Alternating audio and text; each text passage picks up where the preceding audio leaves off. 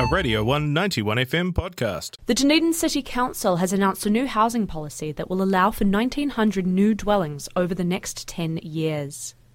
Proposed changes to the Dunedin City Second Generation District Plan, which sets the guidelines for development in Otipoti, were released yesterday.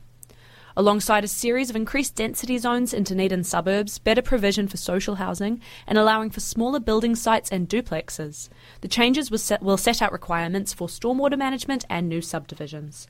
We're joined now on the phone by Emily McEwan, DCC Policy Planner, to discuss these proposed changes. Kia ora, Emily, how are you? Good morning, I'm well. Now, firstly, why do we need these changes? To put it bluntly, what's currently going wrong with housing and housing density in Otipoti? So in the last few years, Dunedin's been growing a lot faster than it was previously, and Dunedin City Council has a duty to make sure that we're providing enough options for housing development. So in response to that increase in growth, we've proposed some changes to our district plan to make sure there's enough options out there for people. And much of this proposal is about increased housing density, particularly in the suburbs. Why focus this on suburban Dunedin rather than, say, apartments in the city centre? The DCC says this plan will allow for downsizing, a growing number of 1- and 2-person households, and encouraging young people to stay in the city. Is higher suburban density the best way to do this? So through our recent 2GP district plan changes, we did look at some changes for the inner city areas. So some medium density zoning was already introduced through that process, and some of those options are already being taken up by developers. So this round of changes was really to look a little broader than the central areas for opportunities for some intensification across the city.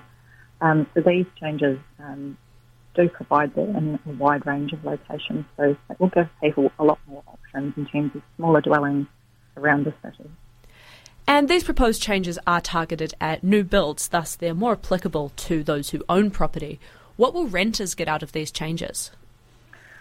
So a lot of the changes are providing for smaller units, so things like ancillary residential units.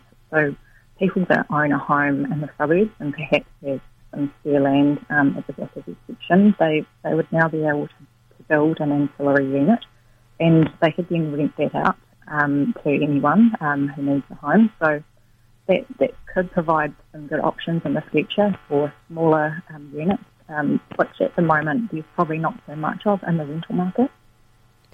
And will these changes allow more Dunedin residents to enter the property market? Is it going to make that more financially accessible? I think possibly over time. I think one thing that these changes do provide for is for smaller dwellings and smaller sites. And naturally a smaller property and dwelling may be of a lower cost, so that may enable more people to enter the market over time.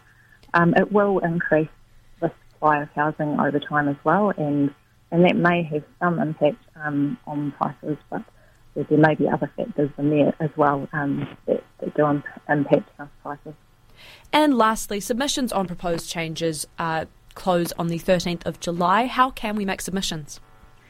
So the submission process is now closed, so the changes that have been announced yesterday are the decision of the hearing panel. So these changes now have legal effect, and people can actually start relying on them to look forward to making new developments.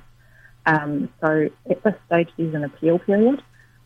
People that submitted on the changes originally have the opportunity to lodge an appeal until the 13th of July, and anything that is appealed will go through an environment court process to resolve. This was a Radio 191 FM podcast. You can find more at r1.co.nz or wherever quality content is found.